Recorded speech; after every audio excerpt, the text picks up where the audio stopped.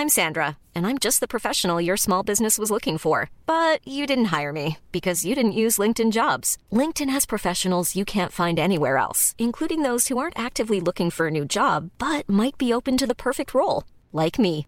In a given month, over 70% of LinkedIn users don't visit other leading job sites. So if you're not looking on LinkedIn, you'll miss out on great candidates like Sandra. Start hiring professionals like a professional. Post your free job on linkedin.com/people today.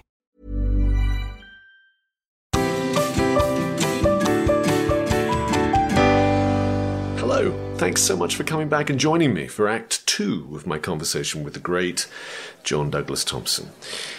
Without further ado, here he is. Here's John.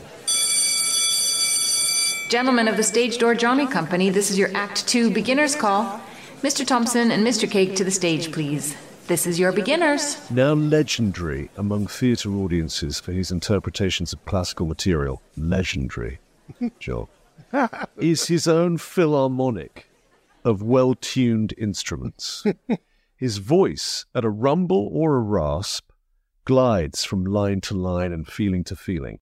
He turns Shakespeare's flurries and puzzles of language into seemingly inevitable verbal outpourings of unknowable internal processes. His face, similarly, is a map of emotions. Before he speaks, his brows churn and his mouth searches. Whatever he says next has been looked for and somewhere deep in the soul found. How does hearing something like that make you feel? I mean, I could have read any one of 20 of these kind of things that you read about, sort of, I don't know, Edmund Kean. Do you know what I mean? Yeah. Richard Eyre said to me that Garrison Keillor described that no reviews were good enough. He said, really, the only review anybody really wants to read is, "Arise, O Sun King. You are our rightful ruler." That's the ultimate. But it turns out, this is "Arise, O Sun King. You are our ruler." It's always flattering, of course. If it helps get people to come to the theater to see the show, then it's worth it, in that sense. I don't know if I'm all those things, maybe that's what someone got from a performance. I can't step into their heads. I certainly don't think of myself in that way whatsoever. I don't look at the voice that I have as some sort of fine-tuned instrument or something that I've worked on. I look philharmonic of instruments. Yeah, like, what is that, right? But I look at the plays, these Shakespeare plays, give me access to whatever this guy may be talking about to try to do without thinking about doing it, but going through a beautiful soliloquy that demands of the actor to show many different sides of themselves, because the issue at large that they're talking about has many different aspects to it. And you do, I see you do this all the time. I mean, the reason why I was able to follow Coriolanus is a dense play, but the reason why I was able to follow it was what you gave to the character, not just in the physical representation, but it's intellectual. Like, the guy's really smart and very facile with language, right? Not book smart, not like studious smart, but just observant. He's seeing the world. He's seeing the extremity of man, and he can comment on it and see it for what it is and tell you what it is. Beautiful, beautiful stuff. And so in the process of doing that, what I get from you is a fine-tuned instrument who's just basically, like the cello, you know what I mean? The instrument that is played and gives you many different notes all in one, right? I think it's the work that makes that level accessible to the artist and then to the audience. You've done very well to turn that round to me. Nicely done. Listen, you worked with our great friend Aaron 5 times. Yeah. You did a Scottish play, one of your 7 Othellos, The Father by Strindberg, as we already said, Doll's House by Ibsen, and then Merchant of Venice. Yeah. Yes. Yeah. Now, what do you get from Aaron? What does she give you? Wow. I think Aaron is a classy and graceful director. And what I mean by that is she's willing to let Shakespeare take the lead, particularly on Shakespeare. I've never worked with her where she's like, I have a concept that I'm going to put on top of Shakespeare to make Shakespeare better. No, she's really willing to let Shakespeare lead and to choose the actors that will also allow that so that we can all go on the same ride.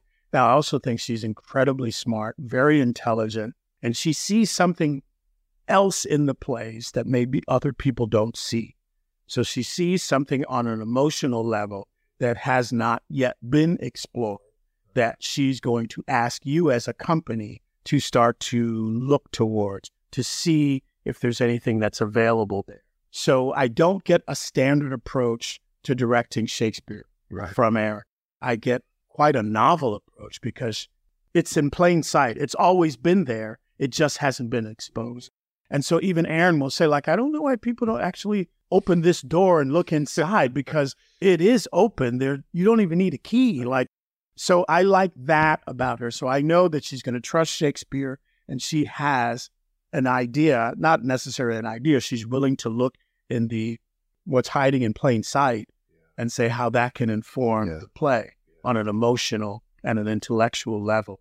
And that's something quite beautiful. And I've worked with a lot of good Shakespeare directors. I hold Aaron in high esteem over all of them because she's willing to do the work in that. Yeah, that's brilliantly put. I've always felt that about her too, this extraordinary sense of being able to shine a spotlight on all the corners of the play. Yes, and they've always been there. They've always been there. They've always been there. It's not like this is something new, like, oh my God, they've always been there. And then allowing a very subtle human approach in addressing it. Nothing, no pyrotechnics, nothing like this is going to be simply solved through human interaction. And giving everybody their humanity. From the person who has one line to whoever is carrying the burden of the story. I think she's as interested in what that one line has to offer to the totality of the world as the person who's driving the play. And again, you're absolutely right. Yeah. You must share that in common, because when you're talking so brilliantly about your process, it's that thing of it's all there. Yeah. How do I release myself into it? Yes. And Aaron is exactly the same way. She has no snobbery about any aspects of a play, no preconceived, it seems like no preconceived notions, just total curiosity and appetite. Yeah. And that's so great for the actor, because then there are so many ways in which you can release and access that, right? Yeah. It's kind of a thing with many directors where you work towards, it's like a funnel system, right? I call with Aaron the reverse funnel. It's a funnel system where you take all this stuff here and you're always doing this, right? To get it in to that point to go down. Where with Aaron, I think we start from here and we just get bigger. And for an actor like myself, it gives me so many things to play and to keep in my consciousness. So there's nothing that I come up with when I'm working with Aaron that I throw out, even the bad stuff. I don't necessarily eliminate it as a choice because it has some relevance to the total picture. It can still exist. It may not be there on a Tuesday performance, but it may show up on a Wednesday matinee. For me, that's a liberty and a freedom that I cherish and that I will continually come back to. And to get to do it with Shakespeare, I mean, to get to work with this great director, with this great playwright, for me, it doesn't get any better. You did a production of Beckett's Endgame. Yes, I just did it with the great Bill Irwin. Yeah. With the great Bill Irwin, the great physical actor, clown. This is like being on stage with a dog, a baby, and a genius. He is. I'm serious. He is. I can believe it. Yeah.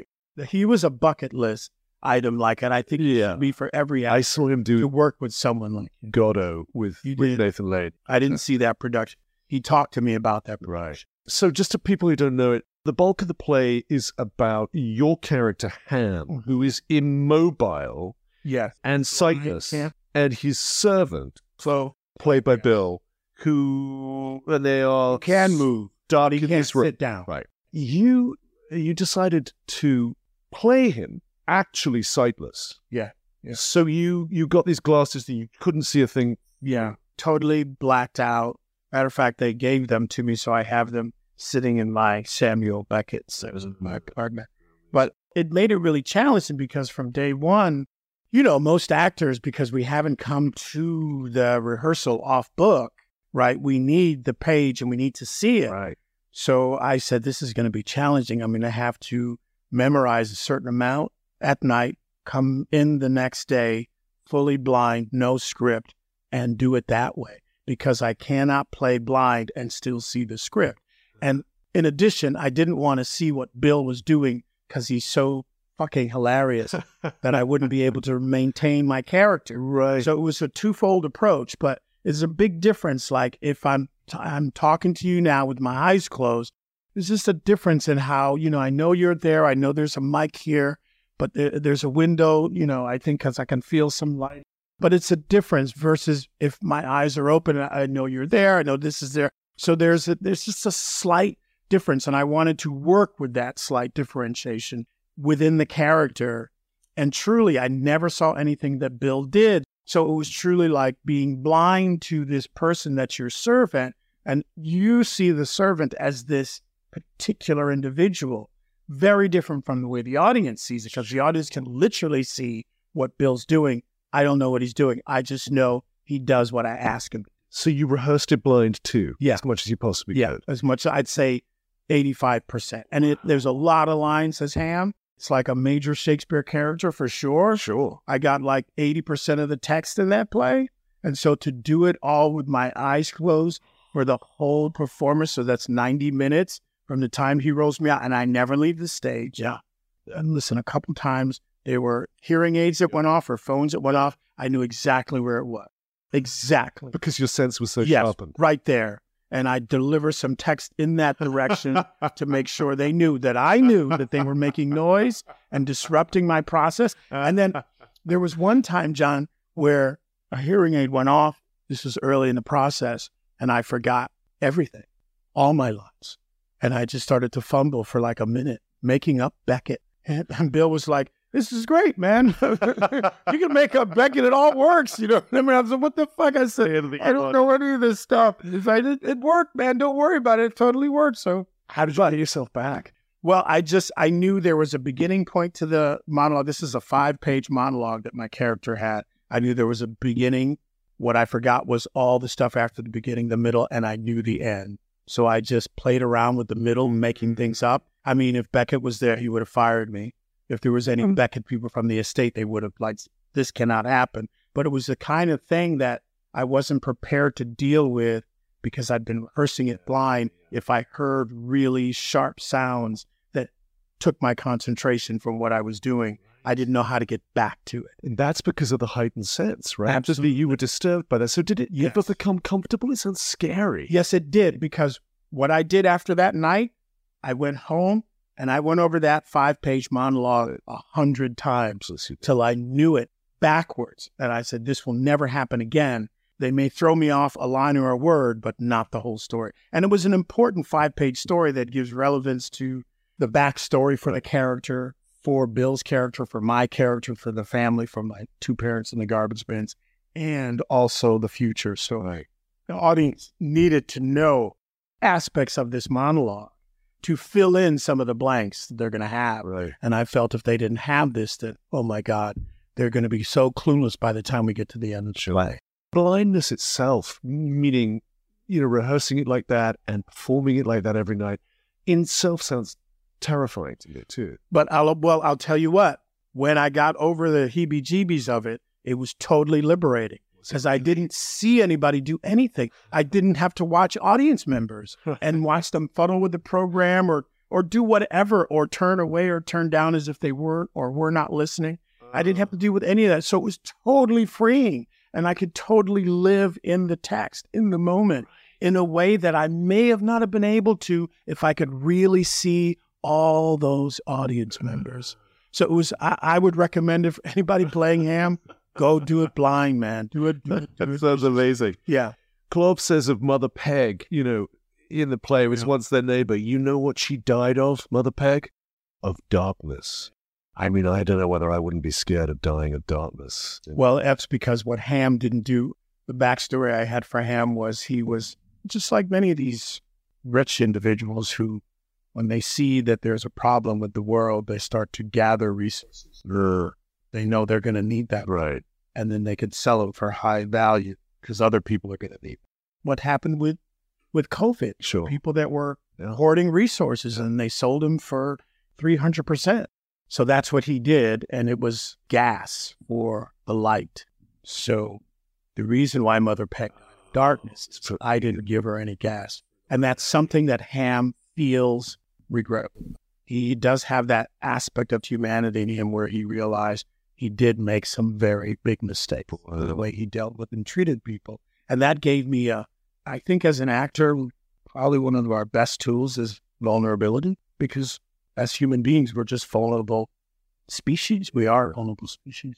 And so that was an aspect. Only for an instant would he show it and then gone.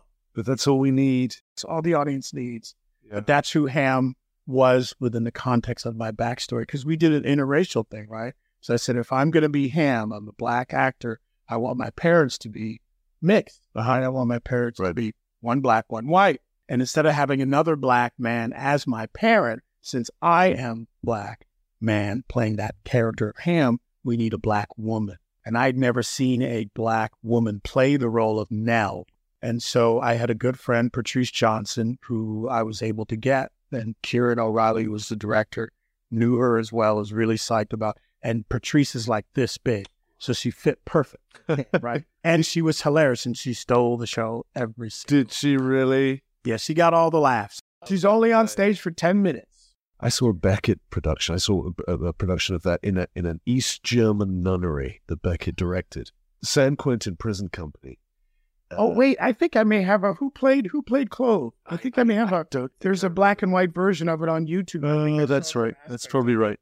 Yes, I'm trying to remember who played Ham. I'm afraid I can't remember the names. It's on a poster I have somewhere back at my mom and dad's house. Anyway, I'm not going to keep you too long, John, because you're so generous with your time. And I'm really intrigued reading about you, about the way in which the work you do and some of the parts you play are in dialogue with each other. Mm-hmm. One of the things I find most impressive about the many things I find impressive about you, as we've already established, is this idea that it's always a conversation, it feels like, between some of these parts you played, and talking about Beckett, who I feel was in great conversation, dialogue with Shakespeare. Yeah. You know? There's so many aspects of Shakespeare's plays that leap out to me as Beckettian. Yeah. Oh, King Lear has got so much the closest connection, right? Which Jan Kott famously made that connection between Beckett and Lear. But you talked explicitly about dialogue between two of your characters. You played, and I wish I'd seen this, you played the Emperor Jones, again at Irish rep, Eugene O'Neill's Emperor Jones, and you talked about being in dialogue with Joe Mott, who you were playing in Iceman Cometh. Iceman Cometh, yeah. Because both African-American characters in these two O'Neill plays, same author. What I wanted to know about the dialogues was, how does that work? Do you, is it just an internal conversation? Do you speak it out loud? Do you read it? How does it work in your brain? It works on two ways. It is an internal conversation, and when I'm alone, it can be an out loud conversation. Now, not only with those two characters, but now I'm doing a dialogue with Othello and Claudius. And usually it's just the basic questions like, why? But it has to come from the character's perspective to explain yourself to me, why you did this, what was the cause, how do you feel? And the exercise is merely just to get into a Q&A with another character from another play, because there are so many similarities to the characters that I play in some respects, particularly if they're from the Shakespearean canon, but it allows me to interrogate my characters with an old character to a new character. And typically, like when I did it with Joe Mott, it was interesting because, as it is with Shakespeare, and you know this, you start to see in these Shakespeare plays some of the same constructions of characters, scenes, of moments, of language. Claudius is an echo of about 5 different Absolutely. And that's the beauty of working through the canon, back and forth and playing with the canon. It's like, I've seen that before. That's over here. That's over here as well. Oh, I think I have an idea because I've encountered this before. So it's the same thing with the two characters talking to one another. And when I did it with O'Neill, and since O'Neill had written those two characters, One was the future of the other. So Joe Mott wishes he could be Brutus Joe. He could be that powerful, that singular, that definitive, that strong. But Joe is living in a society that will not allow him to do that. But Emperor Jones was living in a society that he demanded he was able to do that. So he took what Joe always wanted. So Joe's questions to is like, how did you do that? How did you get so much agency? What did you do? Because I am stuck in a world where if I did anything like you did, they would kill me. And so that's an open question. I don't have the answer to that, but that's a question that Joe would ask Emperor Jones. Yeah. And then Emperor Jones would ask back to Joe, why are you so small? Why are you in fear? And maybe Emperor Jones could say to Joe, I started off where you were and I ended up here. And Joe's like, well, how'd you do that? Teach me how to do that. But they see a likeness in one another. It's just an exercise which allows me to understand the characters better. And why not? I mean, listen, you're just like me, you're a beast of the theater. And so why not look at your body of work and find which characters are willing to have a conversation with one another? I try not to forget what I did. And what I mean by that is not necessarily lines, but roles that I've played. And that helps me remember them. It's something I can interchange at any given time. And so now that's why I'm doing this with Othello, who's very different than Claudius. To me, they're two characters that have some similar, like what Claudius wants to know about Othello is like, well, why'd you do it? Like, I used poison. Like, sometimes the conversations can be really weird. Yeah. But it is like, did you get away with it? Because I used something like, fentanyl or whatever. It wasn't traceable. I got power and love. Yeah.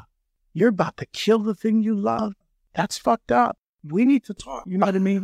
So there's just, and you could go on, but the exercise is just so you can at least live in the character from another perspective. It's magnificent. It talks again to this subterranean access to these things. It's so extraordinary. Okay, nearly done. I said earlier, like, just shut up, shut the fuck up and do what's in front of you. And once you get me going and talking, and I'm drinking this water like it was gin. So Probably gin. I wish it were. Last two questions. Very simple. What pisses you off about the theatre? Lack of diversity. I think diversity matters and diversity of thought matters. Theater should be more like the community that we live in. Right. Because if I hadn't gone to see that August Wilson play and seen myself on stage, I don't know if I'd be an actor. Right? I mean, obviously I decided to go, so I went, and I was fortunate in seeing what I saw because it looked a lot like me and made me dream about doing that. So it made the journey accessible. And I think there are a lot of people out there that want to do what we do, but they can't see themselves represented in what we do. And it looks like they go to the theater and they don't see themselves represented. And it's it's like, okay, I have no value here. I'm not considered here. I'm not important. Because that's what they're telling me by the way they're doing what they're doing. They're saying, you don't matter. So whether you come back or not, we don't care. And that's hurtful. So I think theater can do a lot in opening up its doors with diversity. And I'm not just I'm talking about gender diversity, LGBTQ, disabled. I mean, we need to start making theater accessible to all. We all need to find a way to all be on stage together. Now, Sam Gold has done some really interesting things where he's brought disability to the stage, disabled actors and non-disabled actors, and like work it out, And sometimes the payoff is really wonderful, and sometimes sometimes there isn't a payoff. It's like, well, that threw me out of the play, but it was an effort to normalize the situation. Yeah. And the normalization may not happen today, tomorrow, 5 years from now, but it will happen. But it won't happen if theater tends to look at itself as a place where diversity is not valued. So that pisses me off. Do you feel like it's changing? Has it changed? I do feel like we've seen this huge upheaval, right? Yeah, the pandemic. all those precipitating events. We did. Murder of George Floyd. And it felt like there was a real reckoning coming. Yes. But it's kind of slow. We've tripped a little, right? Because there was a moment during that time where it was politically correct as well as expedient to make those changes and shifts. But now there's a little blowback from those changes and shifts, right? Like, wait a minute, what did we do? Or why are we doing this? Or this is not how we used to operate. Well, we got to get back to what we did before, not move into this new terrain or new territory. So there are those people that are trying to pull back or, pull the reins on the horses that have been running. And that was to be expected. But I do think there has been lots of change. Like, look at these plays on Broadway. Like, think about Broadway now. They're in the best actor category. There are 4 Black actors. Yeah. This is like never happened before. Right. And I've seen all the performances and great performances. Right. You know what I mean? Right. This is not glad handing. So that's important. And oftentimes off Broadway leads this kind of a charge. I find more diversity off Broadway than I do on Broadway. Maybe because Broadway kind of sticks with musicals or whatever the case may be. But I do think that it is changing. More change, absolutely necessary. I want to be in a play where all the groups that I've talked about are represented on one stage doing one play. And in administrations too, right? All over the theater. That's how it changes. Well, the administration, I've said, it's easy to bring diversity in the door by saying, okay, we're going to pick all these people and bring them in the play. But we need to have diversity in the upper echelons of these institutions, in the boardrooms, right? So I've encouraged, I've been asked to sit on some boards. I've encouraged boards to look for more diversity because that's where decisions are made. Right. And without that, you can do all the diversity you want on the stage, but without it happening in the boardroom, it doesn't fully work. And I think bad theater, and it happens, right? Because it just hasn't been thought of. The hiring process was not well thought of. People doing things that they probably shouldn't be doing. You know what I mean? And you see that. And I'm not passing any judgment on it, but it's like we all know when we see it and why it happens. So we need to kind of work towards doing a better job in selecting directors and actors and productions, like giving that a little bit more thought, not just picking the thing because it was successful on Broadway or it's going to make us some money or, and I also think like getting stars to do theater because it becomes this commercial enterprise where capitalism becomes so important. We need to make money. So we got this star, these 2 stars to kind of drive the show also needs to be looked at. That kind of upsets me in the sense that other good working class actors are kind of left out who may be able to do a better job in the part and for the play and being a leader. Often I've heard of stories where, you may bring a star or a celebrity in and it just messes up the flow. They don't want to be the leader. They will want to lead the cast to creating a good production. There's so much handling you have to do of this individual that you can't focus on the rest of the cast. So there's an upsetting of the balance, and that's not good either. So, those things, they exist. And and I think because theater is becoming a more and more commercial, that maybe sometimes those things have to exist. So if they do, they just need to be more thought out, more planned. I was in a production with a major individual, and it made me want to give up theater. And I said to myself, that's the last play I'm doing. It was that difficult of an experience, and it should never be. But it was. Then what do you still want from the theater? Well, I do want that representation of diversity. I want that to be normalized. Yeah. I can't say about the roles and plays that I want to do because I've never been the person to say, I want you to do this play because I want to play this role. I've never romanticized anything that way, and that's not the way to get good work out of me. It's better if someone comes to me and says, I think you'd be right for so-and-so, and I don't even know why. That's a scary journey to take, right? I'm willing to go on that journey, and that's much more beneficial to me as an artist to show that than cherry picking. I've done it before. I think I forced someone to make me Hamlet, and it was like, all actors talk about, when they had this experience on working on Hamlet, They were reborn. It was like, oh, I had this experience. It was amazing. And there's just something that speaks to me. It's the great role of a lifetime. And I don't think I'll ever reach that height. I didn't have any of that. It was pure depression. It was pure depression, really? Sadness, and like, what am I doing? Why did I do this? And like, this is not what I should be doing. It was a bad production. I mean, certainly from my perspective. Wow. And it was my only shot because I wanted to do it. It was because I pushed it too hard, and I should have waited for someone to come to me and say, John, I think I have a Hamlet that you would fit perfectly in. And then I would have been terrified, and then I would have gone on that journey, and I would have reached those heights that other actors always talk about. When they talk about Hamlet, I say I could talk about Othello to you in those terms, but my Hamlet experience was, I was just like, I want to slip my wrist. This is not, and this has nothing to do with the character or the play. It's just like, this is not the experience I'm supposed to be having. This is not the play I should be in. Well, for those of us who envy the living legend that is John Douglas Thompson, this is incredibly comforting to know that Hamlet was a total bust. In America. Yes, total bust. I did the worst Hamlet in the United States of America. There are some Look it up. Look it up. Of comfort, but I'll take them. There may be some scenes on YouTube. Look it up. You could see it. Factual proof. That's going to keep me going when I'm reading more of your press cuttings. John, I cannot thank you enough for talking to me. It's a huge inspiration to talk to you. I really, really mean that. And it's about time I saw you on stage. It's about time we did a play. We should do a play. Well, we should talk to Erin. Is there a classical play that you'd want to do where we could... I've talked to her about Richard II and alternating Bolingbroke and Richard. Not night after night, but let's say... do a week run, and then switch. You know what I mean? I've been attracted to that play and having two people alternate.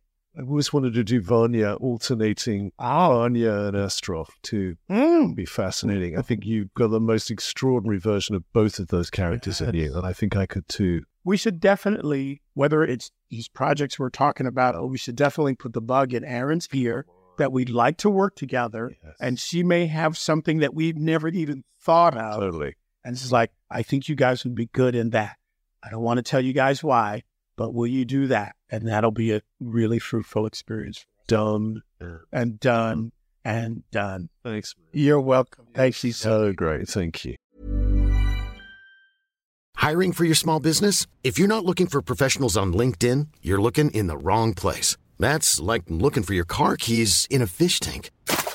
LinkedIn helps you hire professionals you can't find anywhere else, even those who aren't actively searching for a new job but might be open to the perfect role. In a given month, over 70% of LinkedIn users don't even visit other leading job sites. So start looking in the right place. With LinkedIn, you can hire professionals like a professional. Post your free job on linkedin.com/people today. Mother's Day is around the corner. Find the perfect gift for the mom in your life with a stunning piece of jewelry from Blue Nile. From timeless pearls to dazzling gemstones, Blue Nile has something she'll adore. Need it fast? Most items can ship overnight. Plus, enjoy guaranteed free shipping and returns. Don't miss our special Mother's Day deals. Save big on the season's most beautiful trends. For a limited time, get up to 50% off by going to BlueNile.com. That's BlueNile.com.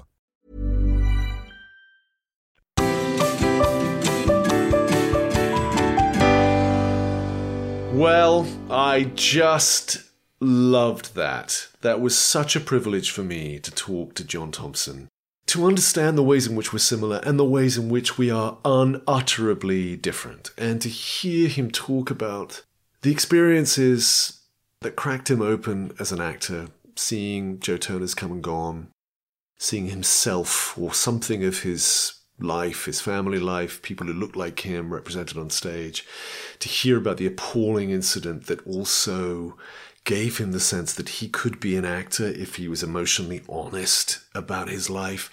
I just found all that absolutely mesmerizing and such a privilege to listen to. And, I felt another one of the great privileges of this podcast. I felt like I'd made a real friend by the end of our conversation. We'd obviously sort of orbited each other's lives a little bit, but that conversation made me feel very close to him in all sorts of ways. And I'm so grateful to John for giving me the time, and it is about overdue that I saw the hurricane of his talent on stage, because I've heard so much about it, and I am ready, or indeed to act opposite him. I'll just leave that with any directors or casting directors out there, sure. Oh, my guest next week is another force of nature. He is the brilliant British stage, film and TV actor Dominic West. You are not going to want to miss a minute of West. He is a carnival of fun. Stage Door Johnny is an off-script production. Thank you to Louise Berry for terrific exec producing. Thanks to Acast for all your podcast support. Thanks to the brilliant Ben Backhouse for being my producer. And thank you to the musicians. Iggy Cake for writing and playing the theme tune. Thank you to Phoebe Cake for singing it. Thank you to the stage manager for your dulcet tones.